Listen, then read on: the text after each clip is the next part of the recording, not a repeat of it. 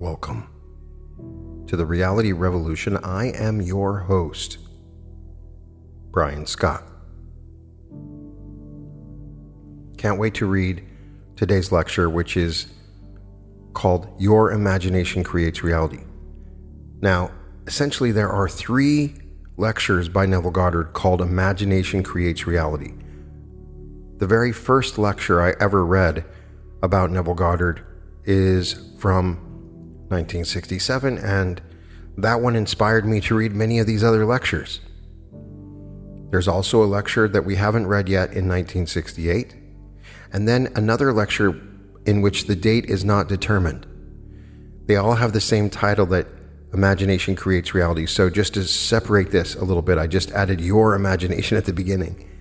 This may be the best of the 3 and reads very much like a chapter from a book and doesn't sound like the traditional lecture.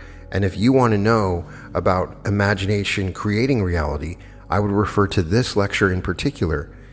And I've actually avoided these other 2 lectures just because the title is so similar, but it's so good I have to read it to you. Neville Goddard taught the powerful concept that imagination creates reality, and he gave examples and stories and was a great teacher about the use of imagination. He was a great metaphysicist who taught a different way of looking at the Bible, and his teachings have been very helpful for me in understanding how to manifest my reality. Your imagination creates reality. Your own wonderful human imagination is the actual creative power of God within you. It is your savior. If you were thirsty, water would be your savior. If you needed a job, employment would be your savior. Your imagination is the power to save you from whatever circumstances you now find yourself. You can experience your heart's desire through the use of your imagination. Nothing is impossible to your imagination. Your imagination is unlimited in what it can accomplish. If you can imagine something, you can achieve it. Let me give you an example. If you were unable to walk and were confined to a wheelchair, you could lose your eyes and imagine yourself running on the beach or wading in the water. If you would imagine yourself doing this until it took on the tones of reality, you would accomplish a healing that would allow you to actually walk or run. The way to use your imagination creatively is this: relax in a chair or on a bed and close your eyes. First, determine what it is you wish to experience. Then, in this state of complete relaxation, bring to mind the end result of what it is you desire. In other words, if you were seeking a promotion at work, the end result might be that people would congratulate you on your promotion. You might move to a larger office. You would enjoy an increase in pay. Take any one of these events, and with your eyes closed, actually hear your friends congratulate you on your promotion. Feel their hand in yours as they tell you how happy they are for you. By actually feeling that you are being congratulated, your imagination will go to work to bring about that state in your outer world. You need not be concerned about how this will be accomplished. Your imagination will use whatever natural means are necessary to bring it about. I am the beginning and the end. My ways are past finding out. What you do in imagination is an instantaneous creative act. However, in this 3-dimensional world, events appear in a time sequence. Therefore, it may take a short interval of time to realize in the outer world what you have just experienced in imagination. After you have performed this act in your imagination, open your eyes and go about your normal, natural affairs, confident that what you have done must come to fruition in your world. Make your inner conversations conform to your imaginal act. You have planted a seed, and you will soon see the harvest of that which you have sowed. When you go into your imagination, make sure that you are actually performing the action, hearing the words, touching the object, or smelling the aroma in your self-conceived drama. What you do in your imagination is not merely a daydreaming, which you see events in your mind's eye. You must enter the dream as if you are actually there. You must make then now, and make there here. To make this perfectly clear, imagine that you would experience driving a new car after you've achieved your goal. In that case, you would not merely see a new car in your mind's eye. You must actually enter the dream. Feel yourself seated behind the steering wheel. Smell the newness of the interior. Feel yourself enjoying the comfortable ride. Feel the happiness that would be yours after accomplishing your dream. That which you experience in imagination is an actual creative act. It is a fact in the fourth dimension of space and will make its appearance in this three-dimensional world, just as surely as planting a seed will result in the growth of a particular plant. Once you planted this seed in your imagination, do not uproot it by being anxious about how it will be accomplished. Each seed has its own appointed time. Some seeds take a few days, others a little longer. Feel confident that what you have planted will appear in your world. Your imagination will draw all that it needs to make your dream an actual reality. If it takes others to play a part in order to accomplish your end, your imagination will draw that person into your drama to play his or her part in the sequence of events. Your only responsibility is to remain faithful to your imaginal act until you experience it in your outer world. You can repeat your imaginal act each night before falling asleep. In fact, you may wish to enact this drama over and over again until it feels normal and natural to you as you drop off to sleep. Your imagination will work out the means to realize your dream while your conscious mind sleeps. Bring your five senses into play as you perform your imaginal activity. Actually hearing a friend's voice congratulating you, or feel yourself hugging that person. If you wanted a new piano, run your hand over the smooth wood, touch the keys, and listen to the sound. If you wanted to receive a dozen roses, actually smell the fragrance and touch their velvety petals. Finally, you must be persistent in attaining your desire. Continue to imagine what you want until you have actually obtained it. You do nothing else to obtain your desire. If it is necessary to take some action, you'll be led to do so in a normal, natural manner. You do not have to do anything to help bring it about. Remember that it is God Himself who is doing the work, and He knows exactly how to accomplish it. If you think of your desire during the day, give thanks that it is already an accomplished fact, because it is. Dream better than the best you know. Nothing is impossible. There are two ways to interpret this statement, both of which are correct. The obvious meaning is that it is possible to achieve anything you want. It can also be interpreted to mean that it is impossible for nothing to exist. Everything we are aware of or perceive in some way is something. It is inconceivable that something can come from nothing, or that something can become nothing. It is a fact that nature abhors a vacuum and always rushes in to fill it with something. Some force or power created all that is. According to the Bible, creation is finished. Not only is creation finished, but God said it was good. Have you ever considered what God could have used to create all there is? If creation is finished, how is it possible to pray to God to create something in your life that did not exist yesterday or today? Is it difficult to believe that God said His creation was good? If all of creation is good, why do people experience problems? How can wars, crime, starvation, and other undesirable conditions exist? Your understanding of these answers will enable you to see that it is impossible for nothing to exist. You will also see that you can obtain anything you desire, because nothing is impossible to the creative power that resides within you. You can be and you can have all that you desire to be and to have.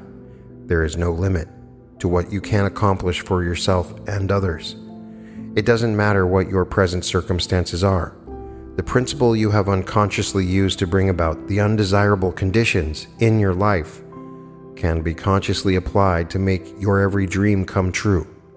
Creation is finished, and it is good. God created the earth and all that is in it, and God said it was good. Man has puzzled over these statements for centuries. If man really understood the meanings, he would not be confused, nor would he feel anxious about his past, present, or future. The understanding of these two statements would enable man to realize that he alone controls his actions and the circumstances of his life. Let us take the first statement: God created the earth and all that is in it. God is infinite, therefore God must have been there before any form came into being. What substance could He have used to create all that exists? There can be only one answer. God created everything that exists from the only substance available, Himself. God, thought, or consciousness spoke the word and brought everything into being out of Himself. Everything you perceive is made of the one substance, God. The one substance is back of everything, is energy, and that energy is God or the Word. Although scientists and medical men can analyze the various chemicals of which the body is made, none can combine these chemicals to form a living person. Since God created all that is out of Himself, it follows that God is the creator and the creation. God is expressing life through each and every one of us. It could not be otherwise. Let us take the second statement. God said that His creation was good. That statement has confused man, who believes that if God is good, another power must have created that which is not good. Yet man also acknowledges that God is infinite, omnipotent, omnipresent, and omniscient. These qualities of God must include all forms, all events, and all situations. If it were possible to remove all that is discordant or inharmonious from the world, it would not be possible to experience the reverse of that condition. Perhaps this statement can be understood more easily if you will think of the principle of mathematics. In adding the sum of 5 and 6, it is possible to obtain the incorrect answer of 12. To eliminate that possibility, the number 12 would need to be removed from the whole of numbers. It would therefore be impossible to add 6 and 6 and reach the correct answer of 12. You can see that by eliminating the possibility of a potential wrong answer, all numbers would eventually be eliminated and mathematics would not be possible. However, just as mathematics exists and can be used by anyone who has gained an understanding of how to use the principles to obtain correct answers, so the principle of creation can be understood to obtain desired results. Because God has given all of us free will, you can choose the states you wish to occupy. God does not predetermine your fate, nor does God punish you for mistakes or misdeeds. Because man may not understand the law of mathematics, he may be adversely affected when he makes a mistake in subtracting an amount in his check register. The law of mathematics is not punishing him. The law simply is and can be used correctly or incorrectly. God has allowed you complete freedom to choose that which you will encounter. When you come to the realization that you are God in form and expression, you will seek to experience greater good and nobler purposes for yourself and others.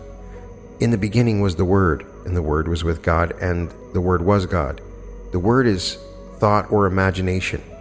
God imagined the world into being and became that which He conceived. This is the principle on which all creation rests. Since God became man to give man life, man must contain the same creative principle within himself. The kingdom of heaven is within you.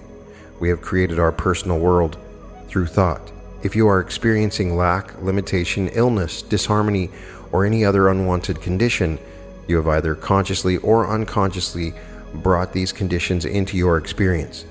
The majority of people do not realize that thought, belief, and imagination has created their individual worlds. There is no other cause for the conditions of your life. You may choose to disbelieve this, but whether you believe it or not, all that you behold in the outer world was conceived within your own consciousness prior to your experience of it. That which you think about with feeling, that which you believe to be true, and that which you imagine yourself to be or to have is the cause of everything in your personal world. You may believe that there is some other cause. You may blame others for your problems. You may believe that the events were wrought by fate or chance. But if you are objective and observe your own beliefs and thought patterns, you will see that your world accurately reflects all that you believe to be true of yourself and others. There is no one and nothing to change but the ideas from which you think. We think from ideas that we consent to as true, and we imagine situations that match our beliefs. Consciousness is the only reality. It is the creative principle that brings into your experience the exact duplicate or reflection of that which you imagine to be true. The world in which we live mirrors all that we believe and imagine to be true, be it good, bad, or indifferent. The sooner that man rids himself of the belief in a second cause, the sooner he will realize that nothing happens to him except that which originates in his own consciousness. I do not deny that man believes that if he contracts a certain germ or virus, that he will manifest a particular illness or disease. If he contemplates the cause, he may conclude that it is because he came in contact with someone else who had the bug. He doesn't realize that in some way his own feelings about health or illness attracted the illness he is experiencing. If viruses or germs were truly the cause of disease, everyone who came in contact with a particular virus would be affected. The outer world merely reflects that which man is in his own consciousness. It doesn't matter what you have been taught. You can change your beliefs and so change the circumstances of your life. The Bible states that when you pray, believe that you have received and you shall have it. Most of us have read that statement or heard it at some time. Few people have actually prayed in that manner. Have you ever been ill and prayed for health? You need money. Did you believe when you prayed that you already had the sum you asked for? Most people pray to God to change something in their lives or to give them something they do not have. If their prayers were not answered, they think that God has a reason for withholding that particular thing. They think that perhaps God didn't grant their request because he didn't want to attain their desire for some reason known only to God. Man sometimes thinks that God doesn't answer prayers because man is undeserving of that which he seeks. Man must learn to believe in that which he does not, at the moment, see in order to grant himself that which he desires to have. Man's prayers are always answered, for he always receives that which he believes. The law that governs prayer is impersonal.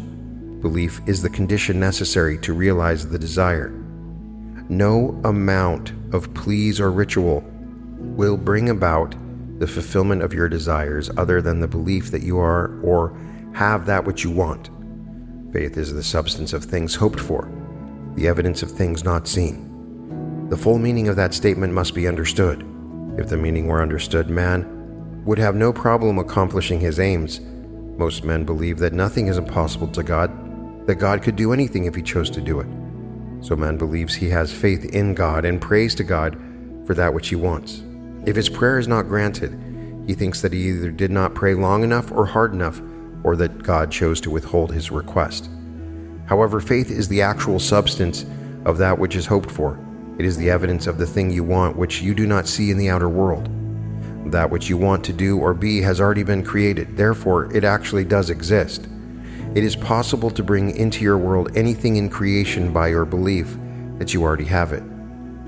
Faith that what you want is already a fact is the means by which you activate the invisible state. That state then is later reflected in your outer world. Creation is finished. God can create nothing that is not already existent. Faith or belief that you already are or have that which you desire is the only means by which to experience your desires. No limitation is imposed on that which you can have except your failure to assume possession of the quality or thing desired.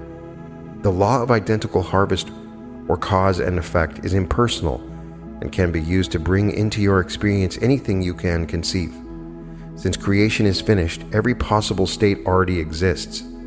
Your fusion with a particular state, imagining with feeling what you would experience were you in that state, causes that state to be projected on your screen of space.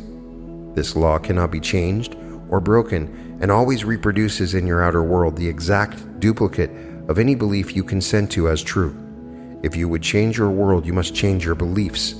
Since consciousness is the only cause, you cannot blame others for the conditions which presently exist, nor can fate or chance be the cause of that which you are now experiencing. Nothing can alter the course of events in your life except a change in your consciousness.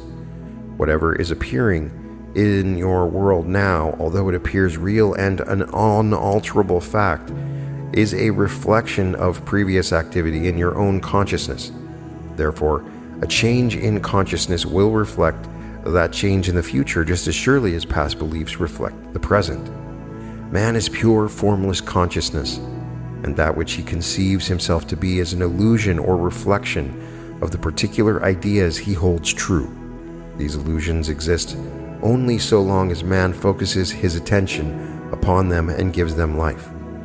The conscious mind forms beliefs and opinions from the evidence of the senses or the perceived outer world. The creative power within each of us accepts as true that which the conscious mind impresses upon it. Your creative power takes those ideas which are thought of with feeling and projects them in your outer world. It is important to remember that not all thoughts are creative. Only those which are believed to be true or which are joined with feeling create the circumstances and events that you will encounter. Therefore, emotions such as anger, fear, love, or joy are creative. You must guard the emotions which you allow to enter your consciousness, just as you would discriminate in allowing a stranger into your home. You cannot allow negative emotions to fill your mind without suffering the consequences of experiencing the state with which these emotions are joined. Fear of loss brings loss into your world.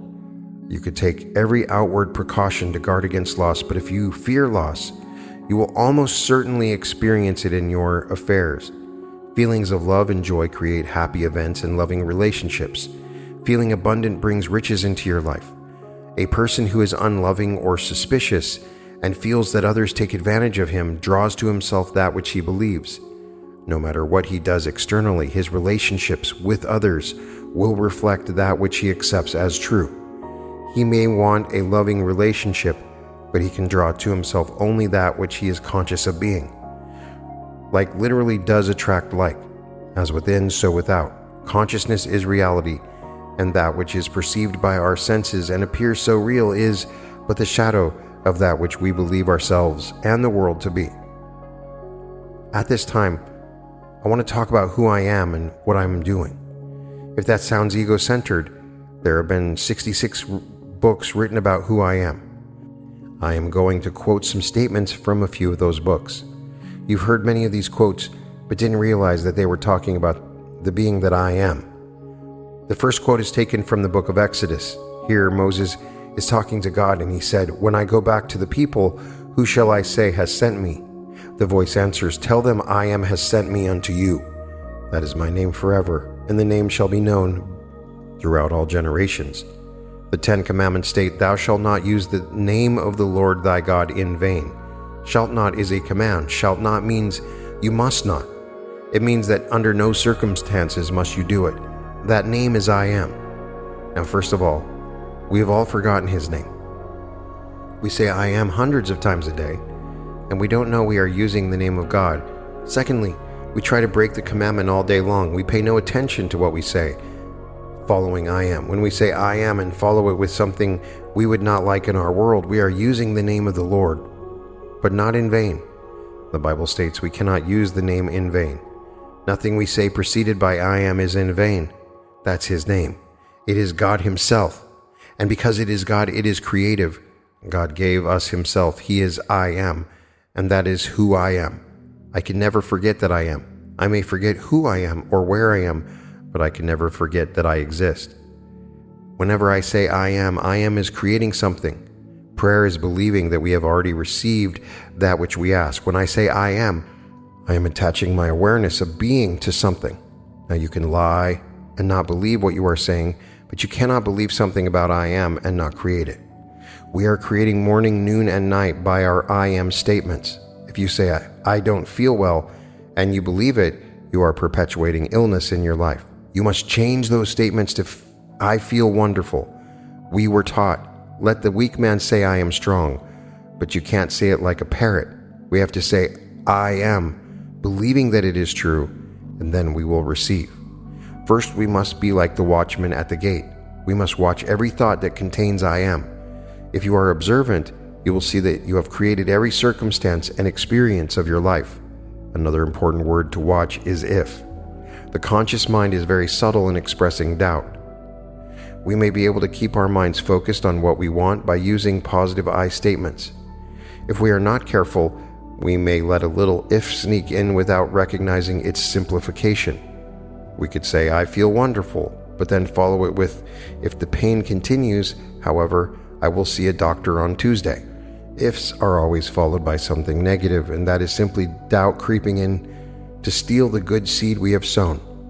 Remove the word if from your vocabulary, as it is not productive of that which you would like to reap.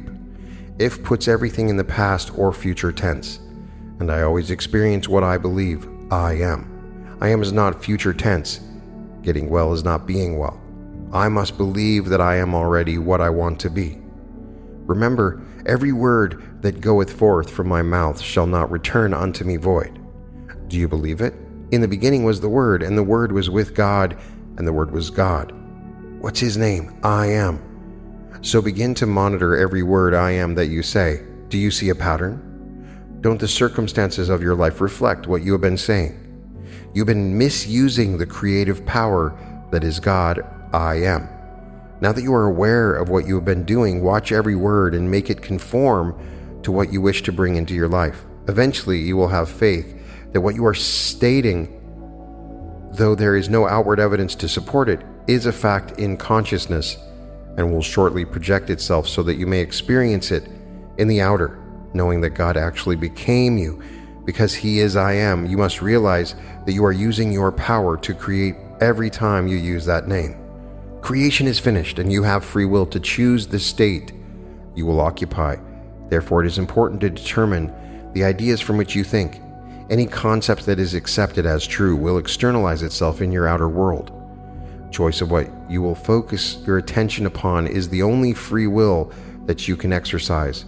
Once a thought is accepted and charged with feeling, the creative power within proceeds to externalize it. Whether your assumptions are conscious or unconscious, they direct all action to their fulfillment. It is a delusion that other than assuming the feeling of the wish fulfilled, you can do anything to aid its realization. Your own wonderful human imagination determines the means it will use to bring your assumptions to fruition. Each of us is subject to a set of ideas. We listen to the radio, watch the news on television, or hear some gossip. If what we observe calls forth an emotion, we've reacted and thereby planted a seed which will sprout at some future time. Thoughts do not recede into the past. Rather, they advance into the future to confront us so that we may see that which we have planted, either wisely or unwisely. It is worthwhile exercise to awake in the morning and imagine yourself at the end of your day, having accomplished all that you wanted and feeling happy and contented. If there is a situation that you will encounter later in the day that is of concern to you, spend a few moments imagining the outcome you wish to experience. These imaginal activities will now advance into your future to reveal the harvest you so wisely planted. Desire is a gift of God.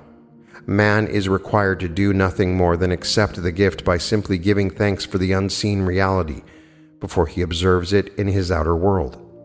Through desire, God beckons us to lift our awareness to higher and higher levels of consciousness. During our journey through this dream life, it is necessary to experience all possible states so that we may return as God the Father, but enhanced by having experienced both good and evil. The desire to do more, to be more, and to have more than you are presently expressing is the urge of expansion. You may question whether a desire to kill or injure someone can be inspired by God. The answer is that no man actually desires to kill or harm another. He may wish to be free from that seeming other, and through his limited understanding, he feels that the only way he can achieve such freedom is by destroying the other. Man does not realize that the desire for freedom contains within itself the power and the means to fulfill itself. Because of his lack of faith, man distorts these gifts from God. He does not realize that God, the wisdom and power within him, has ways that he as man knows not of, and those ways are past finding out. Learn to be grateful for the desires you have been given. They already exist and are ready for embodiment in your world. You are not called upon to do anything to aid their realization, except to free your mind of any doubt as to how they will come about, and completely accept them as you would a gift from a loved one. The importance of objectively observing your thoughts cannot be stressed enough. It is easy to slip into thought patterns that can hinder us in achieving our desires. It then becomes easy to blame others or attribute our frustrations to second causes. Being a rather impatient person, I am usually anxious to get home after work, and I particularly dislike waiting in lines. I began to notice that no matter what time I choose to pick up a few items at the market, I would encounter problems at the check stand, such as price checks needing to be done, people writing checks who had trouble locating their identification, and various other kinds of delays.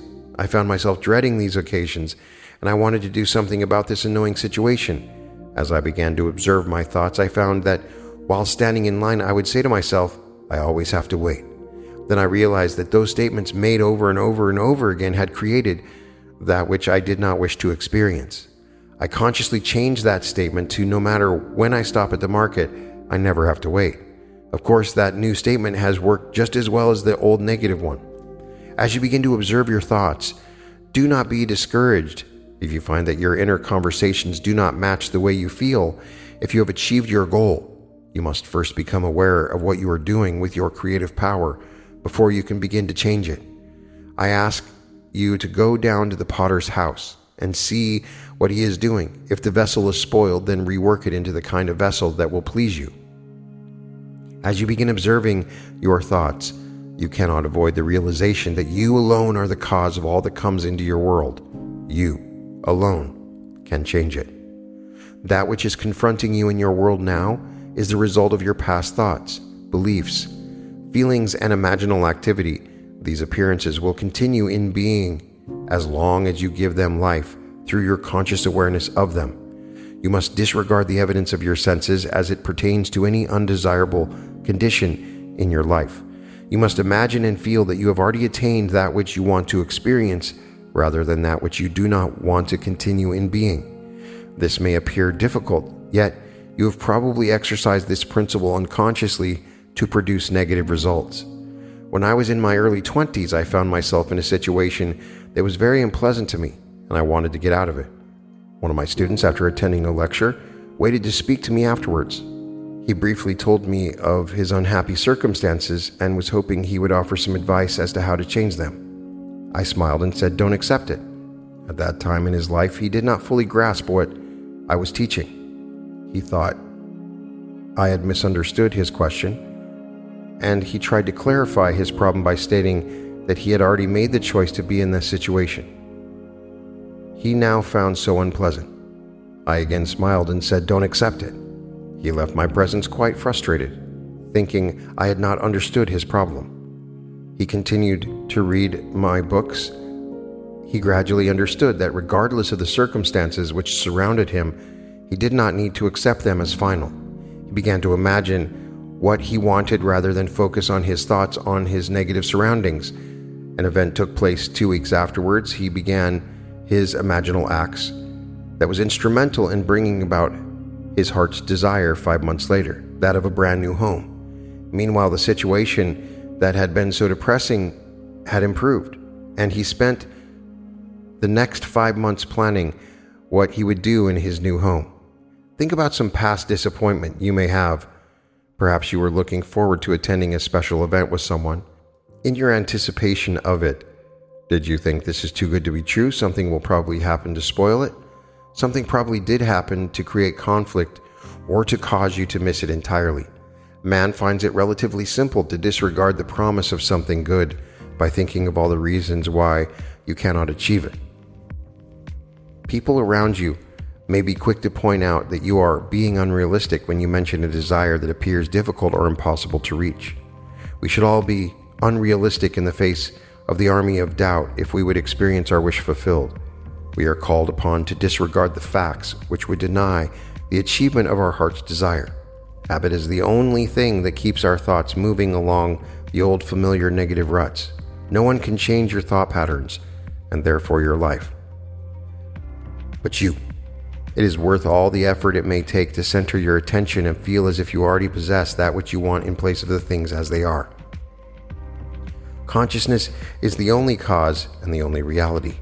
Every negative experience was produced by first giving attention and feeling to that condition. What consciousness has made, it can unmake. Your responsibility is to impress upon your mind the change you wish to express. Your imagination is the creative power that can and will accomplish the end without effort and in a meaningful way. Appearances confirm our former habitual patterns of thought. That which you imagine yourself to be today will project itself in your world tomorrow. Persistence in assuming that you are the person you wish to be, despite your present circumstances, is the only condition imposed upon you to embody that ideal. All of us are mentally speaking within ourselves every waking moment. Our inner conversations must match the wish fulfilled if we would realize our desire. If our desire is for a better job and we imagine ourselves being congratulated because we are gainfully employed in a wonderful position, we must also make our inner conversations conform to that end.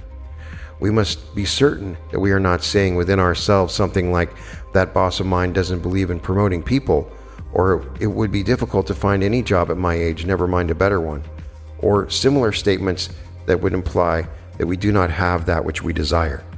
We must persist in the feeling of our imaginal act by making our mental conversations conform to that which we would say had already realized our aim. If, for instance, we wish to own a new car, we would imagine a new car parked in our garage, or imagine ourselves driving it, or imagine our friends admiring it. We must then make our inner conversations reflect the type of conversations we would engage in were we really the owner of a new car. Our conversations could consist of discussing our new car with friends, such as telling them of the wonderful fuel mileage we are receiving, or hearing our friends tell us how much they enjoy riding in our new car. Our inner conversations are just as creative as our deliberate imagining of the wish fulfilled. In fact, if they are of the opposite nature, they can negate what we have imagined. You must watch what you are saying internally to make sure that these conversations coincide with your wish fulfilled. If you become aware that these inner talks contradict what you would like to achieve, revise them so that they follow along the track that would indicate that you already have what you desire or are already the person you wish to be. Your present world reflects the sum total of all that you believe to be true of yourself and others. That which you imagine yourself to be today goes forward and will confront you in the future. If you have forgotten your imaginal activities of the past, that which you see appearing in your world indicates the kind of seeds you have previously sown. Assuming the feeling of your wish fulfilled is using your imagination creatively to bring into your world that which you desire to experience. You can use the art of revision to change the effects of prior thoughts and beliefs. If, for instance, you had gone to an interview for a job you truly wanted but later learned that someone else was hired, you can revise that news to make it conform to what you wish you had heard. If you react by feeling depressed or assume any other negative attitude, you will then experience the same type of rejection in the future. Your reactions, whether positive or negative, are creative of future circumstances. In your imagination, you can hear words congratulating you on getting a wonderful new job. That imaginal act now goes forward, and you will encounter this pleasant experience in the future. As you review your day, it is important to revise each negative reaction so that you can remember it is what you wished had happened rather than storing that memory as it did occur. What you think of with feeling or emotion is an actual fact. That which you experience in the physical world is merely a shadow reflecting the reality of your imaginal activity. Therefore, when you revise a conversation, an unhappy experience, or a quality about yourself, you are literally experiencing it in reality or your consciousness. The outer world is a delayed reflection of the inner and is confined to a dimension of space where events occur in a time sequence. Revision then literally changes the past. It replaces what occurred in the outer world with the revised version. The revised scene then gives off its effect by going forth to change future events. Dwelling on past irritations or hurts perpetuates them and creates a vicious cycle that serves to confirm these negative emotions. The circle can be broken by starting now to revise anything that you no longer wish to sustain in your world. By revising the past, you rid yourself of any effect it may have on your future. Revision is truly the key which can be used to unlock the doors that have kept you trapped in a particular state. Be ye transformed by the renewing of your mind. All states exist and are a fixed part of creation. Anyone can enter a state consciously or fall into a state inadvertently. You may move into different states throughout your lifetime, or you may occupy a single state. Desire is what usually motivates us to move from one state to a higher level. Since a state is total and complete in itself, when we enter a state, we are compelled to behave in a manner dictated by that state. For instance, in the state of poverty, we find ourselves constantly in need of funds. We would have difficulty making ends meet and have no way to enjoy luxuries. Should we have been given a large sum of money, if we remain in the state of poverty, filling our mind with thoughts of lack and limitation, we would soon find ourselves without funds and begin experiencing the same difficulties. The reverse would be true if we occupied a state of wealth. When we are in a state, we see only the contents of that state and are compelled to act in accordance with all that the state entails. While in a particular state you believe certain things are true and would find it difficult to understand another point of view in the state of poverty, it is easy to focus your thoughts on the problems of providing food, shelter, and clothing. When you succeed in moving out of this state, you no longer find it difficult to acquire these things. Most people attribute this change of fortune to a change in circumstances. However, unless you have moved from the state of poverty, no change in circumstances would be permanent. Rather, moving out of one state and into another in your imagination automatically creates a change in your outer world. The Bible has personified every type of state and calls these states by names known to us as Moses, Noah, Job, Peter, Andrew, and Jesus. Throughout our journey, we enter these states and experience all that they offer. The last state we will enter is the state of Jesus Christ. In this state, we become aware that we are God, the Father, and that we have a Son symbolized as David, who personifies the sum total of all humanity. The journey begins with Adam, who fell asleep and dreamed the dream of life, and then entered the myriad states to gain the experiences necessary before awakening. When you enter the state of Jesus, you know yourself to be God, and your journey into this world of death is then complete.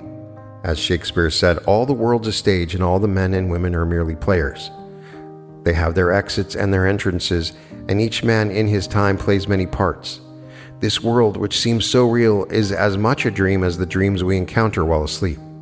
Our waking dream seems so real because it has continuity, while our dreams at night appear to be random sequences taking place in unfamiliar surroundings and situations. God is the dreamer, dreaming the play into existence, and God plays all the parts. Everyone who appears in your world is God playing that part for you. The author, "No man comes unto me save I call him." Each of us is writing his or her own script.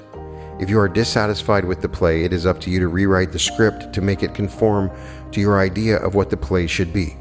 You cannot demand that the actors in your play change the character they are portraying. All changes must take place in the mind of the author.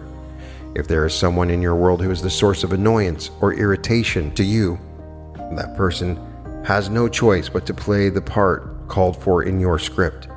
There is nothing you can do on the outside to bring about changes in another. You can use the art of revision to change a line of dialogue, to replace a certain character with another, and to write happy endings to the subplots of the play. When you begin to view this waking dream objectively, you'll be able to verify that you have been the author of both the pleasant and unhappy acts in your play. You can radically change the play by using your imagination creatively, by assuming your wish fulfilled. You can change the script on a daily basis by revising the scene that did not please you.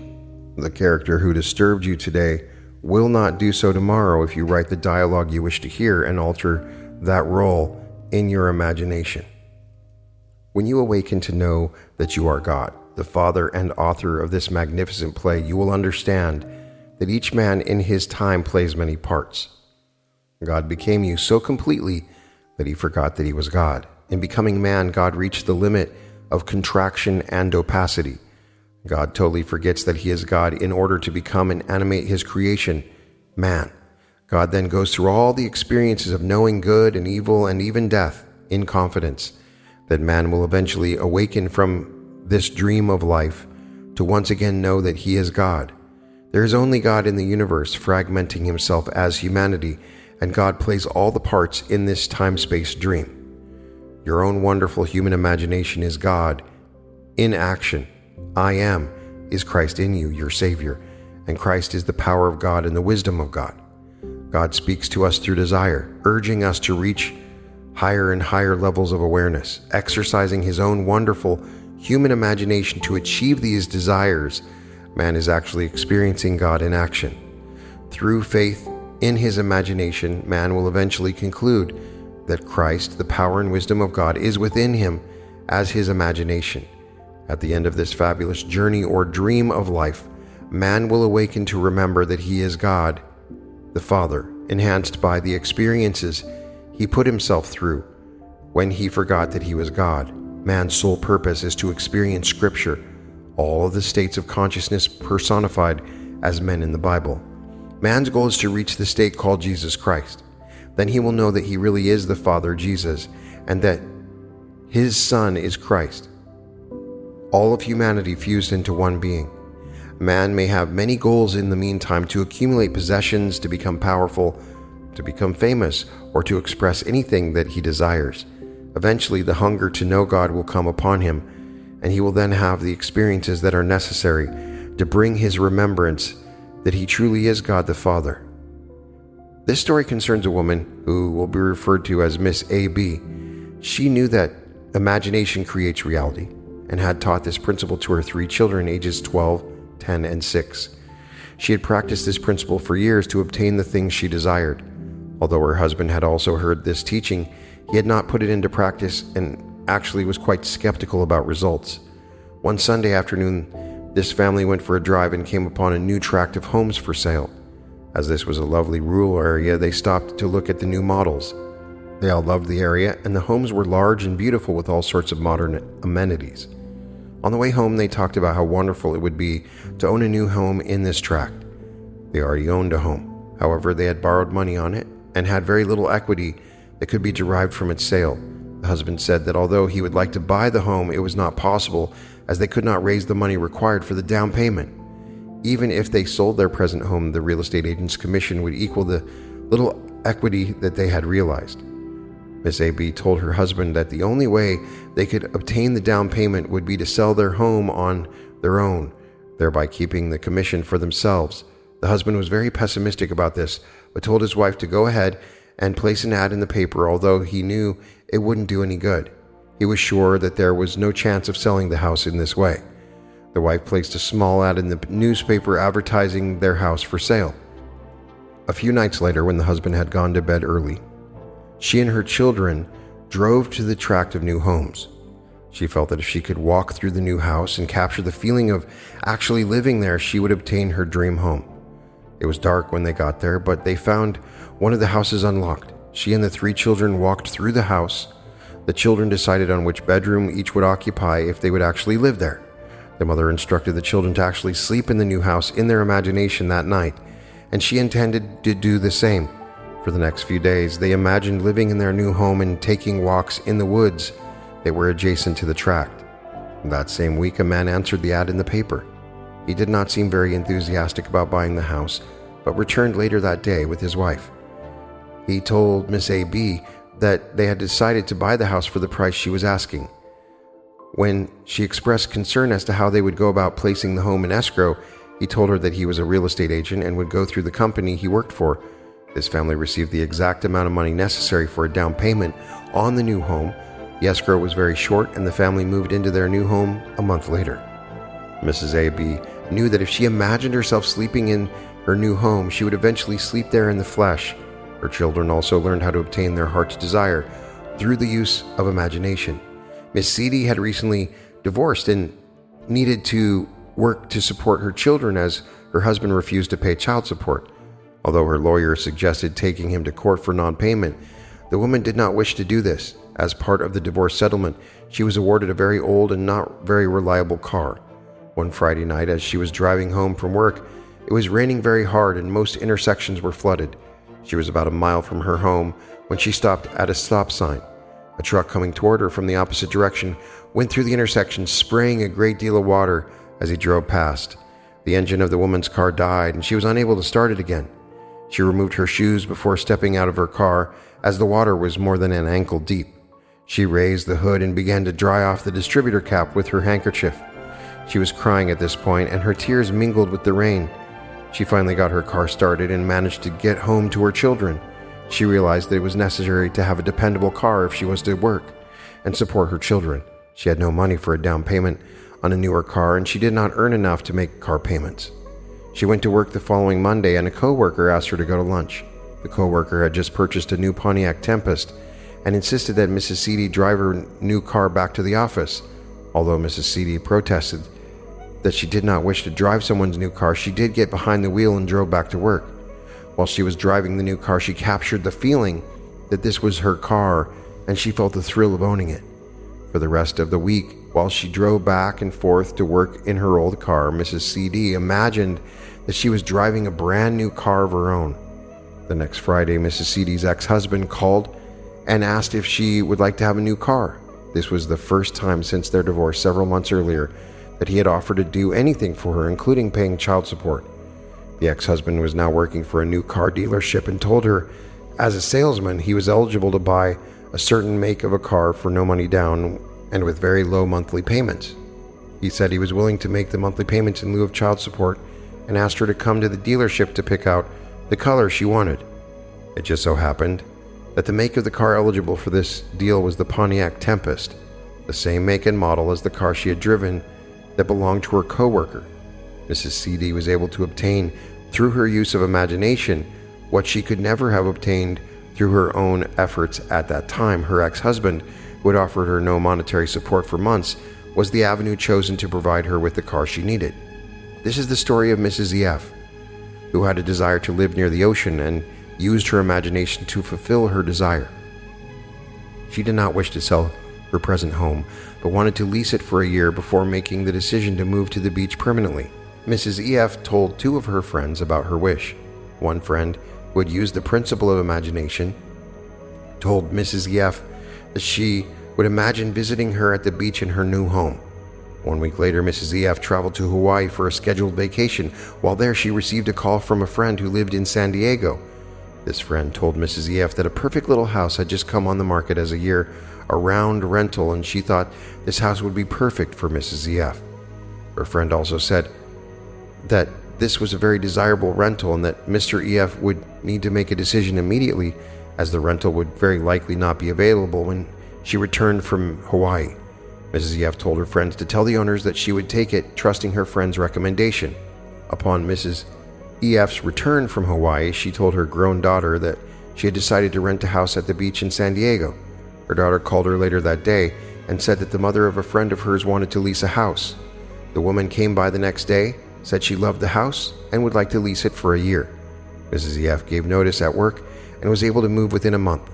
Since she was a nurse, she had no trouble finding a wonderful new job at a nearby hospital.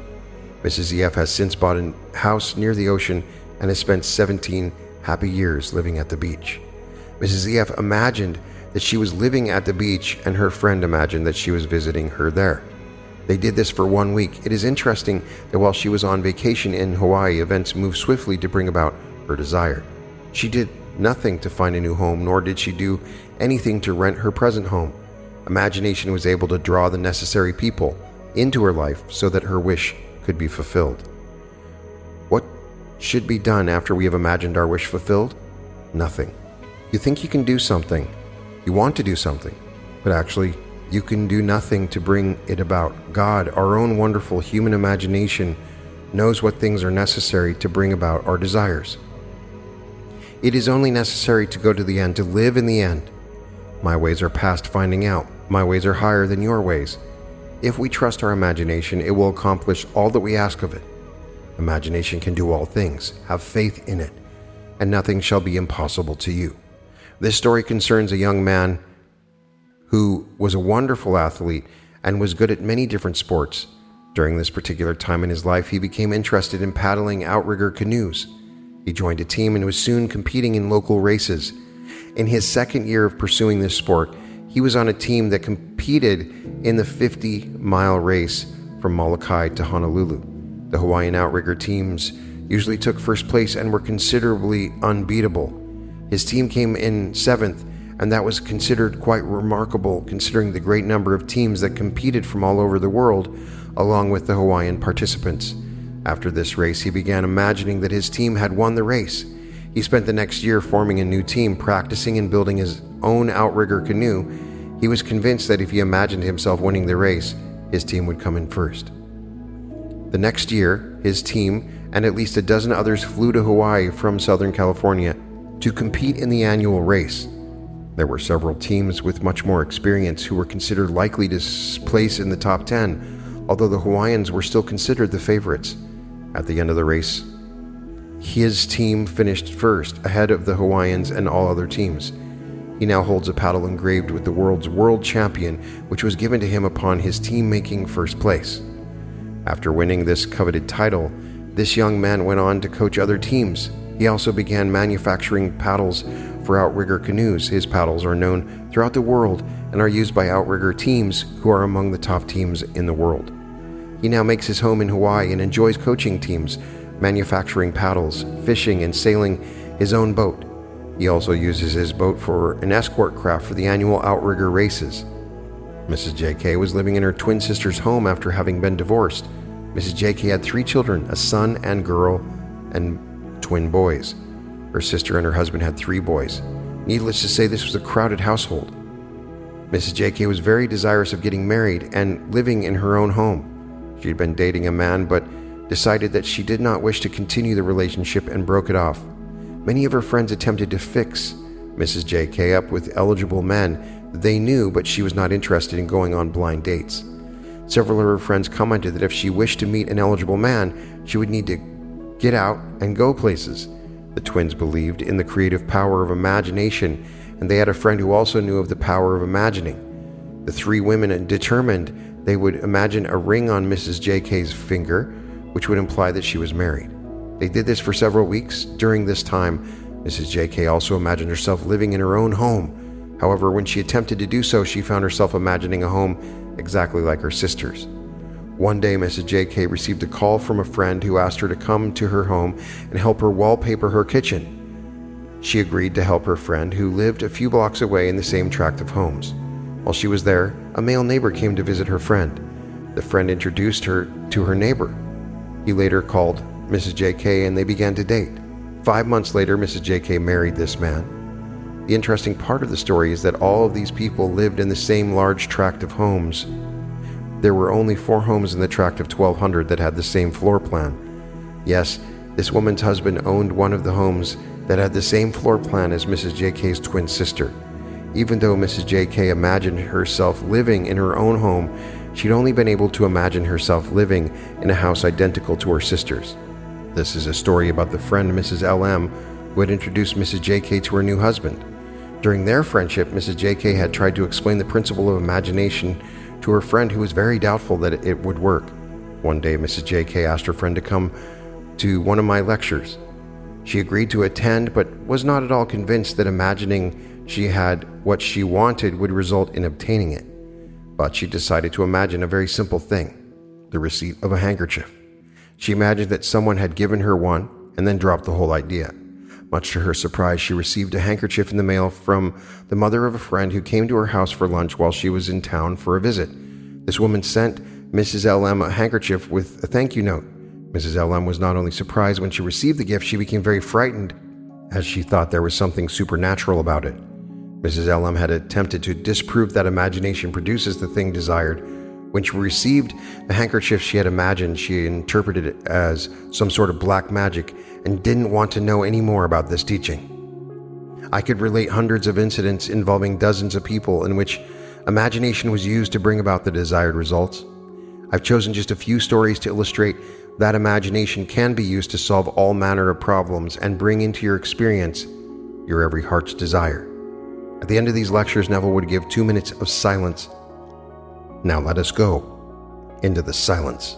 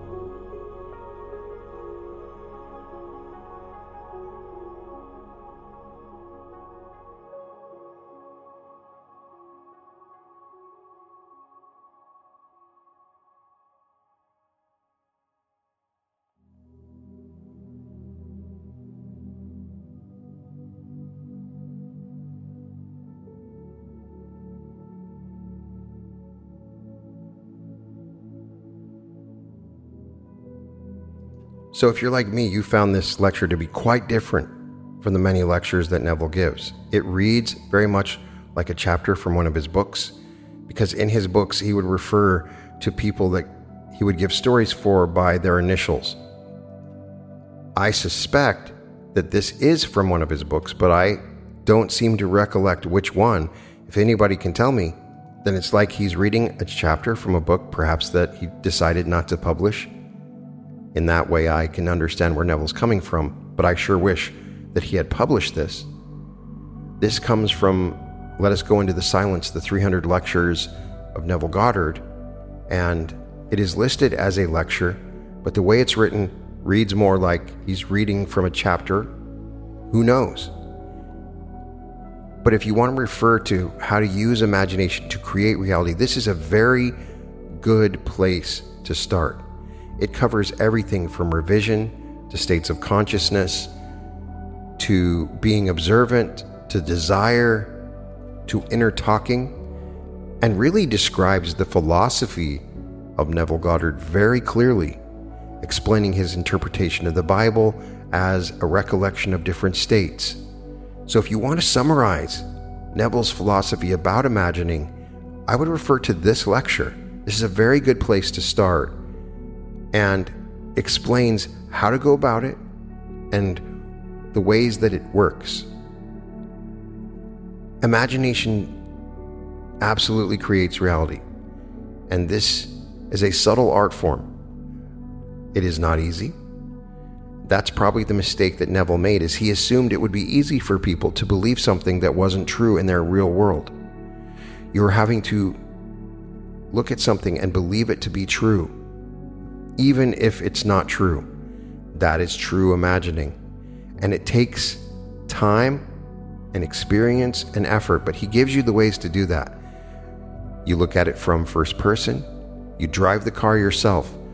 You also hear conversations of your friends. Your friends say, "Hey, I love your new car." You see your car parked in your garage and you get the feeling for that. He emphasizes entering into the feelings and senses in order to properly imagine. He's also explaining that imagining does not create reality unless it's attached to a feeling or emotion. And when you do that, it begins to manifest in your reality. So let me know if you've heard versions of this in any of his books or any other lectures. And if you had heard a recording of this, because I have not heard a recording, the date is unknown, and I suspect that it is a lost chapter or perhaps a chapter of a book he actually read. In any case, you can find all episodes of The Reality Revolution at therealityrevolution.com. Sending all my love and imagining a wonderful day for everyone. And welcome to The Reality Revolution.